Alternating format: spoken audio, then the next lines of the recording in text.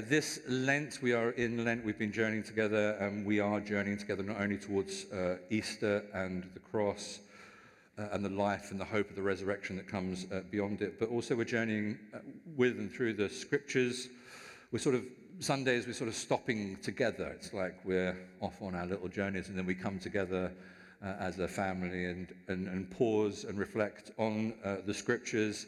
And we're really thinking about and picking up the threads of justice as they're woven through the fabric of the pages of the Bible. And we're drawing from and sort of following through with the Archbishop of Canterbury's book for Lent, which is called Embracing Justice, written by Isabel Hamley.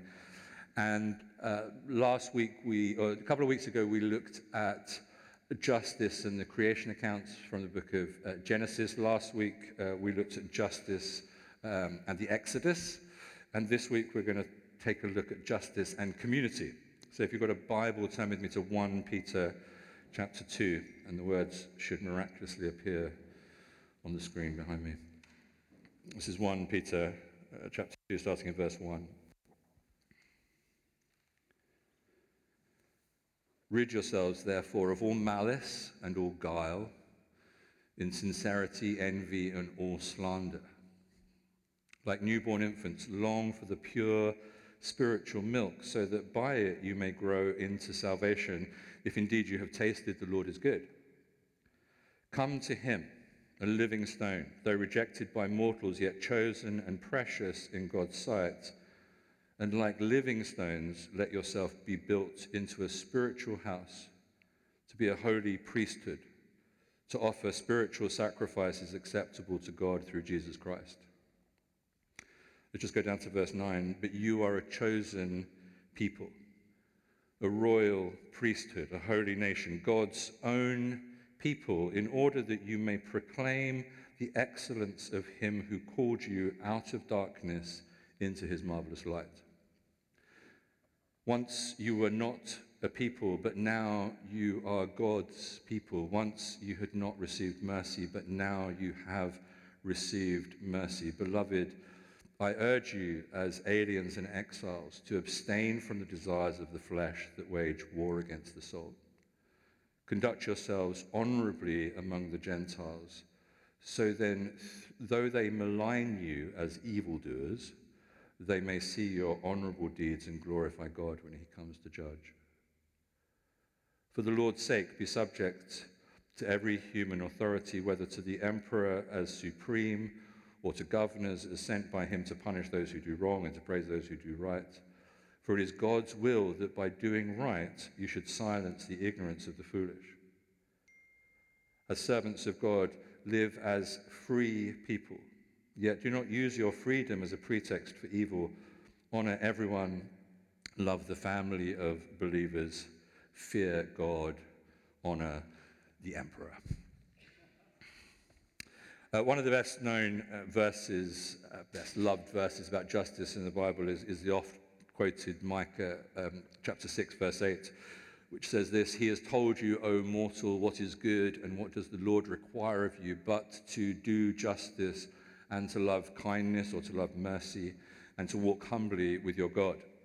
And it's a great verse.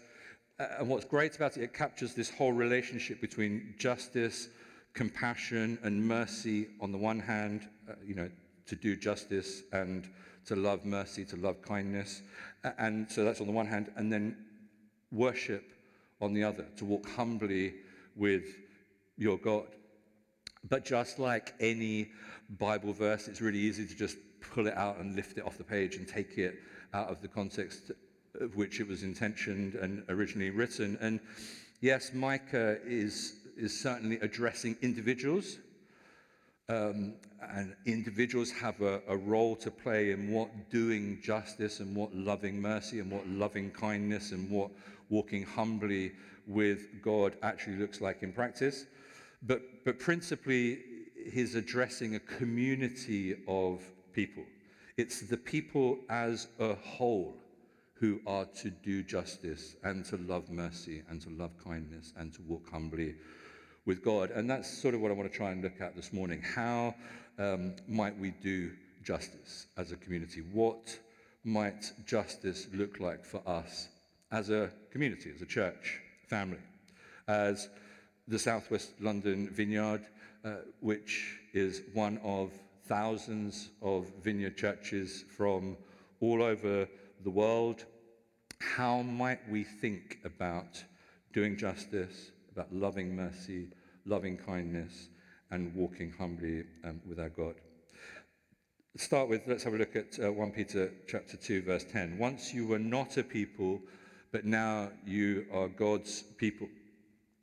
The Exodus narrative that we looked at last week pretty graphically, I think, illustrates what happens when we don't see the other first and foremost as made in the image of God, which is what we looked at in the first week when we were looking at the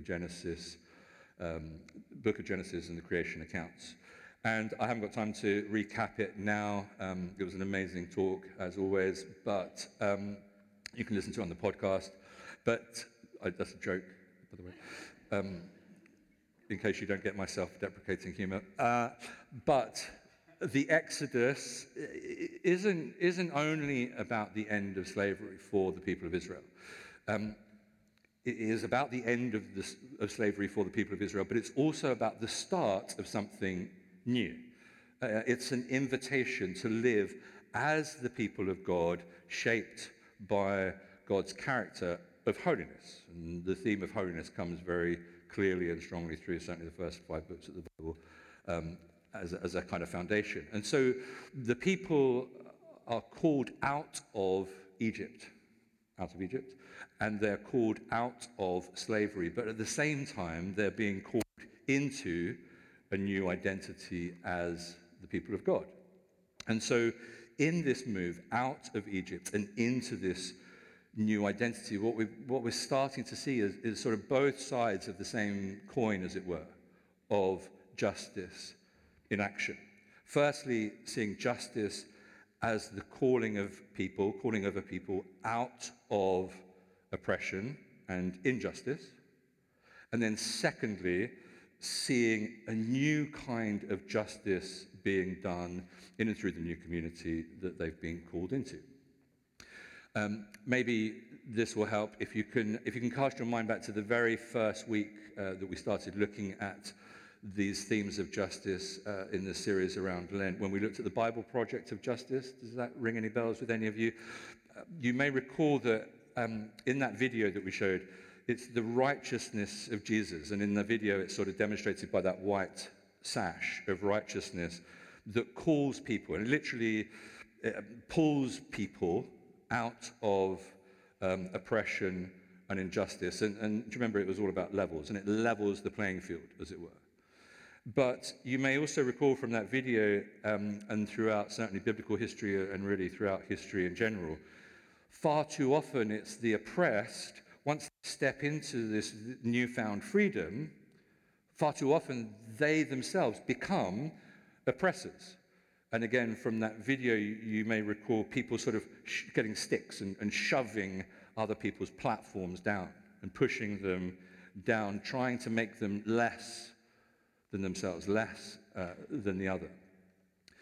And it may come as a great surprise that, do you know what, this isn't the plan. That wasn't the plan. That's not God's plan for justice. Having been brought up out of oppression and injustice themselves, the Israelites are now to form a new community of justice that reflects the holiness of the character and the nature of God. And as it was true for them, the same thing is true for us as a people. And so the first thing really is, as a community founded and established in and through the blood of Jesus and the freedom that he has given us in and through his life and his death and his resurrection, just like the Israelites being brought up out of Egypt, is that we too have a new identity. Once we were not a people, but now we are God's people. Okay, so that's fine. We can just about live with that. What does that mean? Okay, so we have this new identity, sort of, so what? And now what? Well, the difference it makes is that we have a new purpose. Have a look at verse 12. It says this: conduct yourselves honorably among the Gentiles, so that though they malign you as evildoers, they may see your honorable deeds and glorify God when he comes to judge. Again, I haven't got time to go into it all now, and when you discover what it is, I don't have time to go into, I think you'll be relieved. Because for the Israelites, what follows on from the Exodus is the right riveting read that is Leviticus, Numbers, and Deuteronomy. Yes. Preach it. Now, I understand that they're tricky. I get that most of us have never read them. We say that we have. Numbers, really. Honestly. I get that they are not the most riveting of reads, unless you've got a thing about mildew and whether you should be wearing clothing woven of two different kinds of fabric. I am taking notes, by the way, as to how many of you are wearing different kinds of fabric this morning. But in essence, what some of these, and two areas, they are, without question, some pretty weird rules and regulations. In essence, what it comes down to is how the Israelites were to live out their new identity in practice. And so it's in these texts from Exodus and Leviticus and Numbers and Deuteronomy that set out many of the principles, if you like, for how the people are to live. And one important thing to note about many of these rules, even though they sound strange, very strange to us in the 21st century, is that one of the common threads between many of them is that there's often this interplay between people, God, and the land. People, God, and the land. And at the center of it all are just relationships for everybody. So as the people are being called into this new identity, they're to learn, as they're called out of Egypt and into this new identity as the people of God with this newfound freedom, they're to learn how to organize themselves in new ways and a new way of doing things. They're to put in place new ways of doing things that would enable justice to be at the very heart of the community. So that they're living under a totally different economy. They're living not under the economy of Egypt that we looked at from Exodus, they're living under the economy of God's kingdom. Totally different. And although the law chapters of the Old Testament are, truth be told, rarely anyone's favorites, from Exodus to Leviticus and into Deuteronomy, pages and pages record these different directives for how the people of God might organize themselves in relation to God, in relation to one another, and in relation to the land in which they find themselves. Now, most of those texts seem very alien to us now. And truth be told, there is no easy answer as to how they might be relevant to us now. We look at them and we're reading some of the laws and we're saying, well, hold on, that doesn't make any sense. We've got completely different values now. We're from a completely different time, a completely different place. We perhaps have a completely different understanding of what it means to be human. That's true. However, what we can do, first of all, is not just ignore the stuff and go, well, this is all bonkers, so I'm just going to skip the first 5 books of the Bible and just get onto the good stuff. Perhaps instead we're supposed to, and we're invited by the Spirit of God to read some of these more difficult passages with an openness to how God was working in and through his people back then, and then find ways together to lay those stories alongside our stories in our time and in our culture, in our context, and ask how might some of these concepts or ideas play out in our context today? How can we together as a community remain faithful to the principles behind some of these original rules, even if we don't remain faithful to all of the rules and the actual rules themselves? So maybe it's not the end of the world if we are wearing clothes made of 2 different kinds of fabric. But what was that about? What's the principle behind that? What might that look like for us today?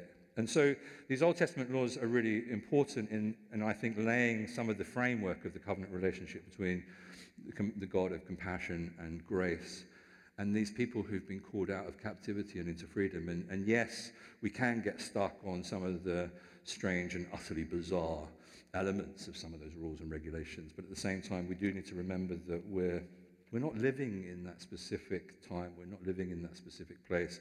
We're not living, I don't know, whatever it was, 1,300 years before Christ in the ancient Near East. But merely by way as a starting point, as we consider what and how justice might look like for us as a community of people, we have ourselves been called up out of our own Egypt and into his glorious light. And so perhaps 1 Peter 2 verse 12 might be as good a starting place as any for us as we reflect on what this might look like for us. And the exhortation there is, conduct yourselves honorably among the Gentiles, so that though they may malign you as evildoers, they may see your honorable deeds and glorify God when he comes to judge. And so perhaps as a church, we need to be asking ourselves, are we conducting ourselves in such a way that even though the people around us, be that at the school gate or in our workplaces or in the people down the road from us, our neighbours, on our street, wherever it is we come across people who aren't the people sat next to us here, even though we may be around people, they may not share our faith or our perspective, they may even think us barking mad, or as suggested here in Peter, even worse, they may malign you as evildoers, that together, as a community with a new identity, we are living in such a way that none of those people can get away from the fact that those people there, they're doing these incredibly honorable deeds. And as a result, they themselves begin to glorify God because of them. And so as we begin to imagine what might the framework be that we adopt in order to, as Micah puts it, do justice, love kindness, and walk humbly with our God, perhaps committing together as a community to conducting ourselves honorably, which seems like a pretty low bar, but maybe starting there isn't a bad start. That's not a bad springboard. Can we agree as a community that we are going to conduct ourselves honorably? And then the question then becomes, how might we do that? Like, what might that look like? Well, the third thing is this new possibility. Have a look at verses 16 and 17. As servants of God, live as free people, yet do not use your freedom as a pretext for evil. Honor everyone. Love the family of believers. Fear God. Honor the emperor. Sounds like something from Star Wars, but we'll just move on from there. But because again, it's like, what does that mean? Well, you can't just ignore it. It's like, that has to mean something in our context and in our day. But like, how do we grapple and wrestle through that together to understand what that might look like?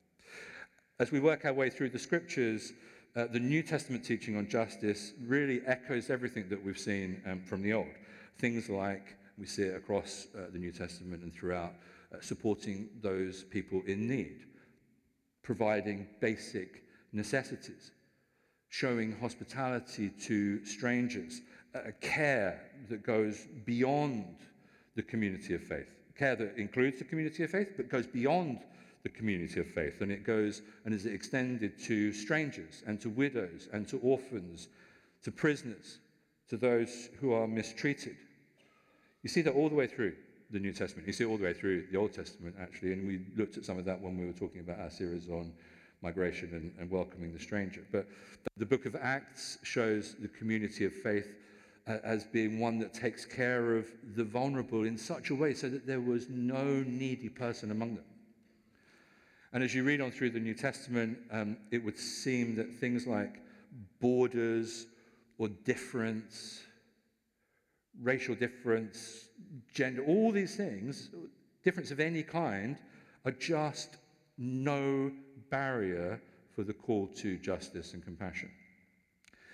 But As easy as all of this may sound in theory and in principle, the reality is actually not necessarily that easy in practice.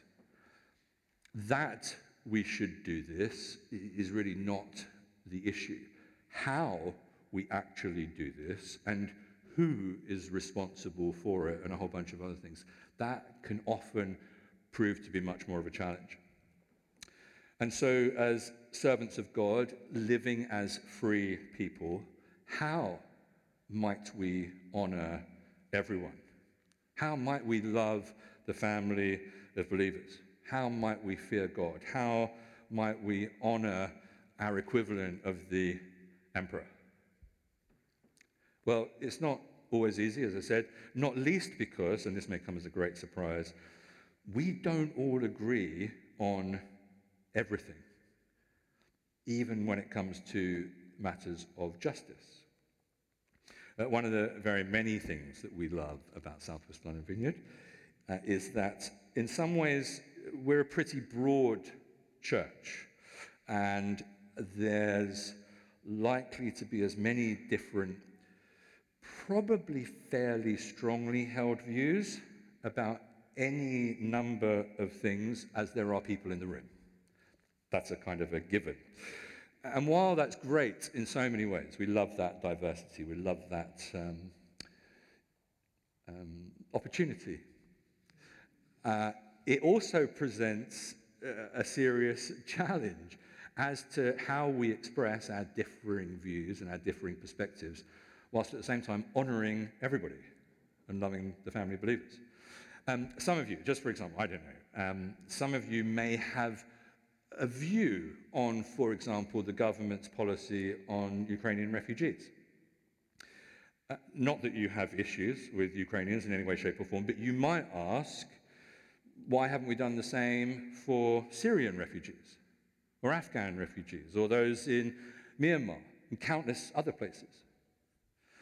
You may have those views, you may think those thoughts, but you may not know how to articulate those thoughts. You might not know how to share those thoughts. You might be sat here thinking, I have these views, I have these opinions, I have these thoughts, I think they're okay, but I don't know if I'm allowed to say them out loud, because it might not sound very Christian or something. So I'll just won't say anything. More likely, there'll be a number of you, for example, who passionately believe that same-sex relationships of every kind, of any kind, should be celebrated by the church, and you, for the life of you, cannot get your head around what the issue is. Like, why is this even an issue? You're sort of scratching your head, dumbfounded, going, what is wrong with people? For others of you, this issue and this subject would be a fundamental issue of orthodoxy, and you would have very strong views about it. Probably in reality, there are most of us, or many of us, who don't even know what we think on the question of same-sex relationships. Well, these, and trust me, many, many, many, many, many other things besides, these are justice issues that together, as a community of believers, we really do need to try and find ways to navigate our way through, rather than having an environment whereby everyone's sitting here thinking, I think this, I feel this, but I better not say it, right? And then it's all just kind of hidden. It's like, how do we find ways to express some of those things and talk together in openness as a family, so that together we can chart a path and forge our way through to what justice might look like for us as a community of believers. And that's one of the reasons, really, that we're trying and attempting to do this series on justice.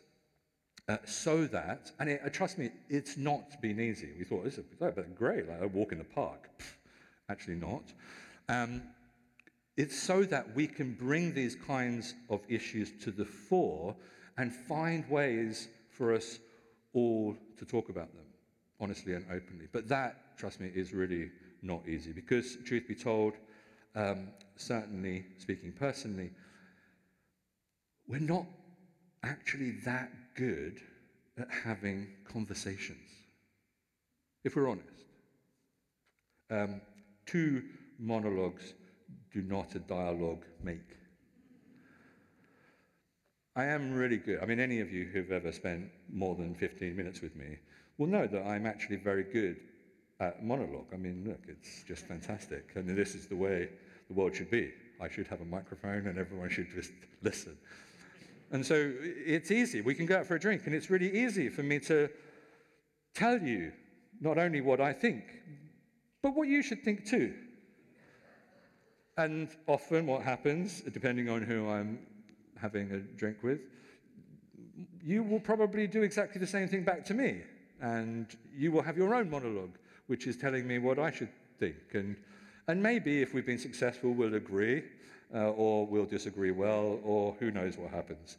But often, if we're honest, many of our conversations, and I am 100% more guilty of this than any of you, many of our conversations are actually monologues, where each of us expresses our own opinions and our own thoughts, really with the sole intention of winning the other over to our way of thinking. As servants of God, live as free people, yet do not use your freedom as a pretext for evil. That's that thing. Honor everyone. Love the family of believers. Fear God. Honor the emperor. There's something, I think, in here for us around, first of all, learning how to communicate well. It's something I definitely need to learn, and perhaps we might go on that journey together. There is, I think, an invitation from the Spirit of God for us as a church community to learn how to dialogue genuinely and meaningfully so that we can really hear one another. And I think, and I sense, Kate and I, as we talked this through and as we prayed about this, our sense is this is potentially going to help us as together we work out what justice looks like for us as a church community. And so we kind of get the idea of that, but then we're like, well, what does that mean? How do you do that?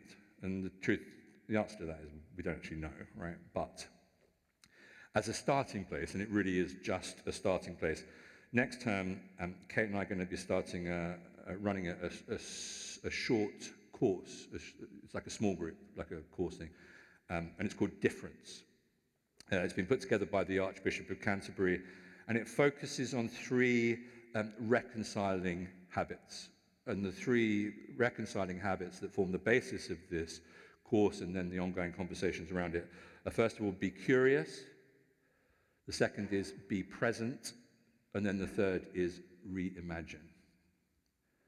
Be curious, be present, and reimagine. It's the sort of foundation building blocks of how we might engage in conversation one with the other. And, the curious element is fairly self-explanatory, and it starts with this idea of just being interested, genuinely interested in the other. How often are we actually curious about the other and what has brought them to this place or this position in their life where they have this opinion or they have these views? Are we secure enough to be able to be curious and interested in the other? Or are we just wanting to prescribe and dictate what and who they should be? The idea of being present is about being authentic, I think, and being open in that moment, in those conversations, and being receptive and humble. And the truth is, we're all insecure in some way. We're anxious about many things. But when we can come to a place and a space whereby we're able to be authentic about some of that insecurity and some of that fragility that we all have you noticed that the temperature starts to drop and everyone starts to relax? And it's like, oh yeah, I actually I'm a bit anxious about that too, or I feel a bit insecure too, or I don't really know what I think. And everything starts to move in a different direction, and so it's like I don't need to prove that I'm better than anyone else or that I'm right. Instead, we all just start to feel welcome, sort of just as we are.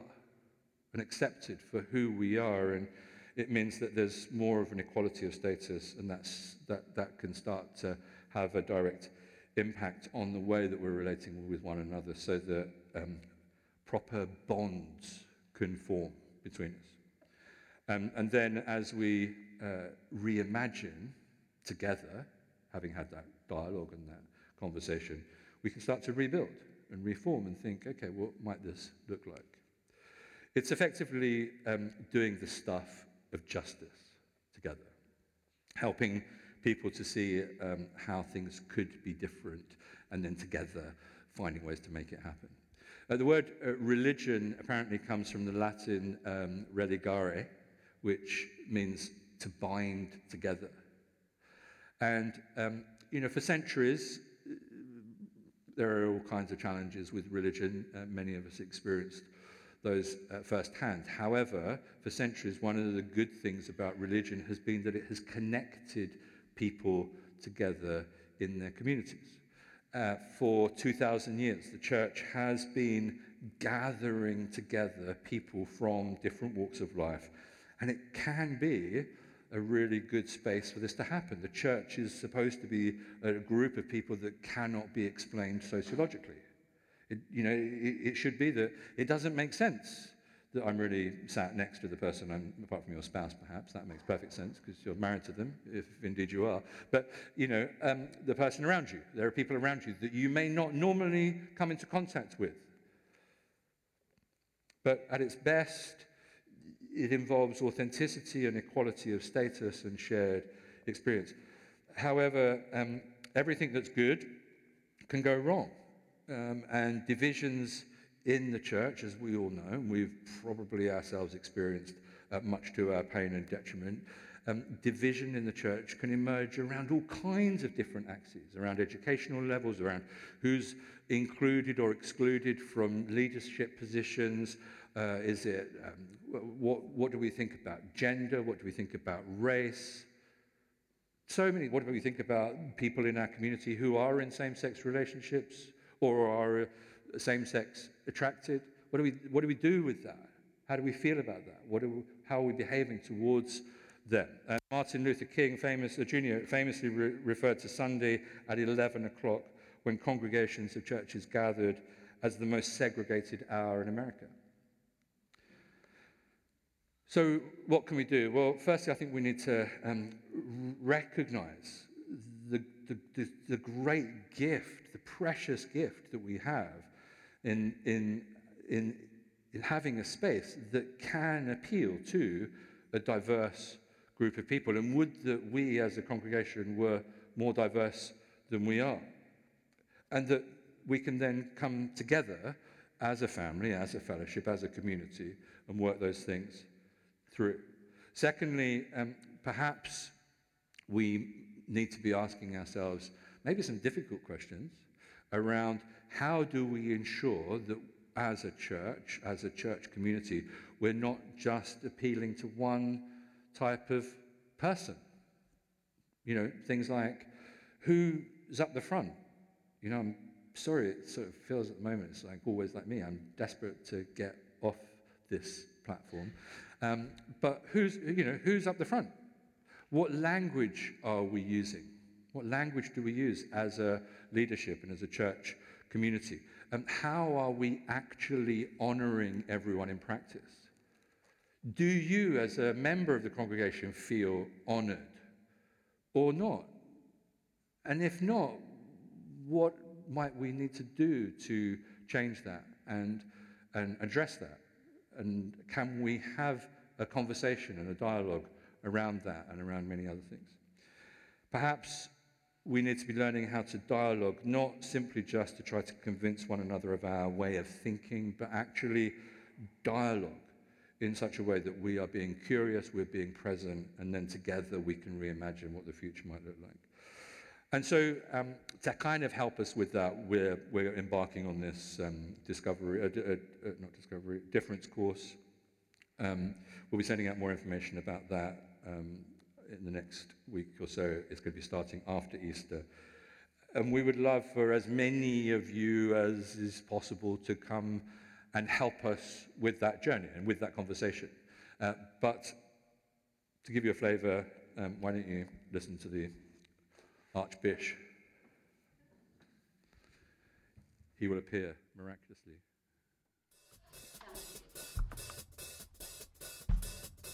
And you sure you haven't got the lens cap on?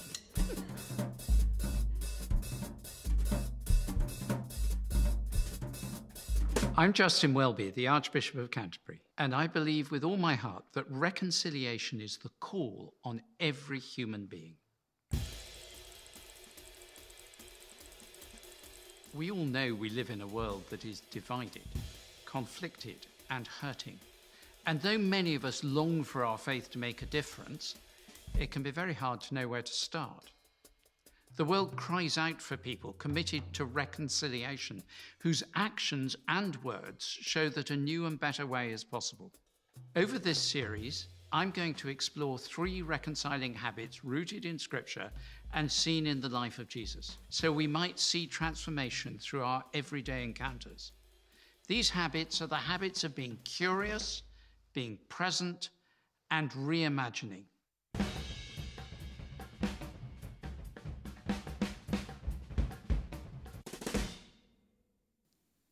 Why don't you stand?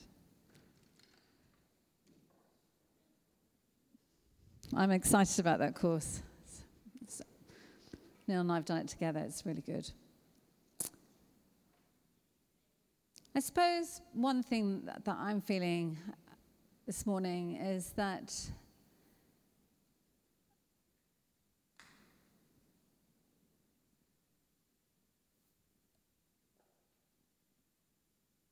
I was reminded this morning of why the Vineyard began, actually. And it was a group of people who came out with their blessing from the Quakers, but they wanted to see God move.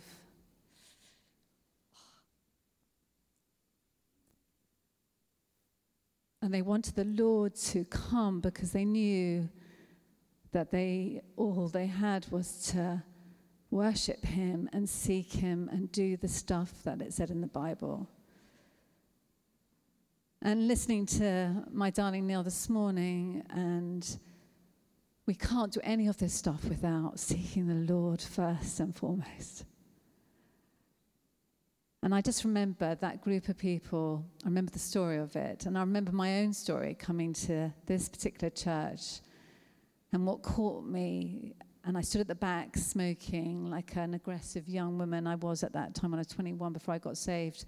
And all I could see was people wrapped up in seeking their God with all their heart, with all their mind and all their soul. And that's what comes first and foremost, is our time with God, our time in prayer, our time with the one who knows us, who calls us by name. This time that we're in is a different season, as we all know. It's a different call on our lives, all of our lives, to be men or women of faith and of beauty, men and women of faith and goodness and honesty and integrity, men and women who carry the Lord's love in their hearts. But we only get that. We only get that by worshipping him, seeking him, spending time in the scriptures, allowing him to move in us. Really, resilience is a good thing. Resilience has been a big word that everyone's talked about in counseling and therapy and life at the moment. But actually, resilience can stop transformation sometimes. Because resilience is like we're standing in a certain way to hold on. And I know some of you are going through so many difficult things. But I feel like the Lord wants to come this morning with his love that endures forever, to give us sustenance, to give us faith, to give us hope, and to give us that resurrected life that we've all chosen to live. We do not want to contain you, God, in our own lives and the people around us. So like we always do before we do ministry, and I was wanting to do a time of thoughts of knowledge. So, pardon?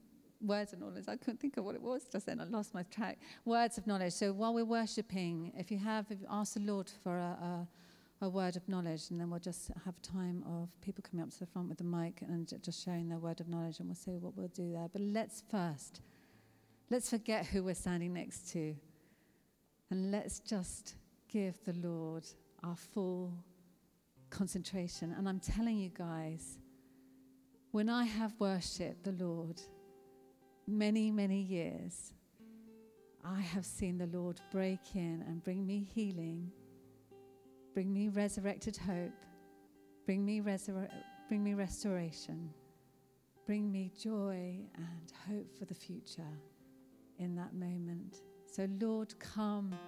You've been with us all morning. Break through us. Break through the walls that sometimes we erect to protect ourselves. And come speak to us like only you can. For you are God who speaks today. And we are so grateful because you are the living God in whom we put our trust. So let's just worship together. Let's just take time to worship and embrace the Lord.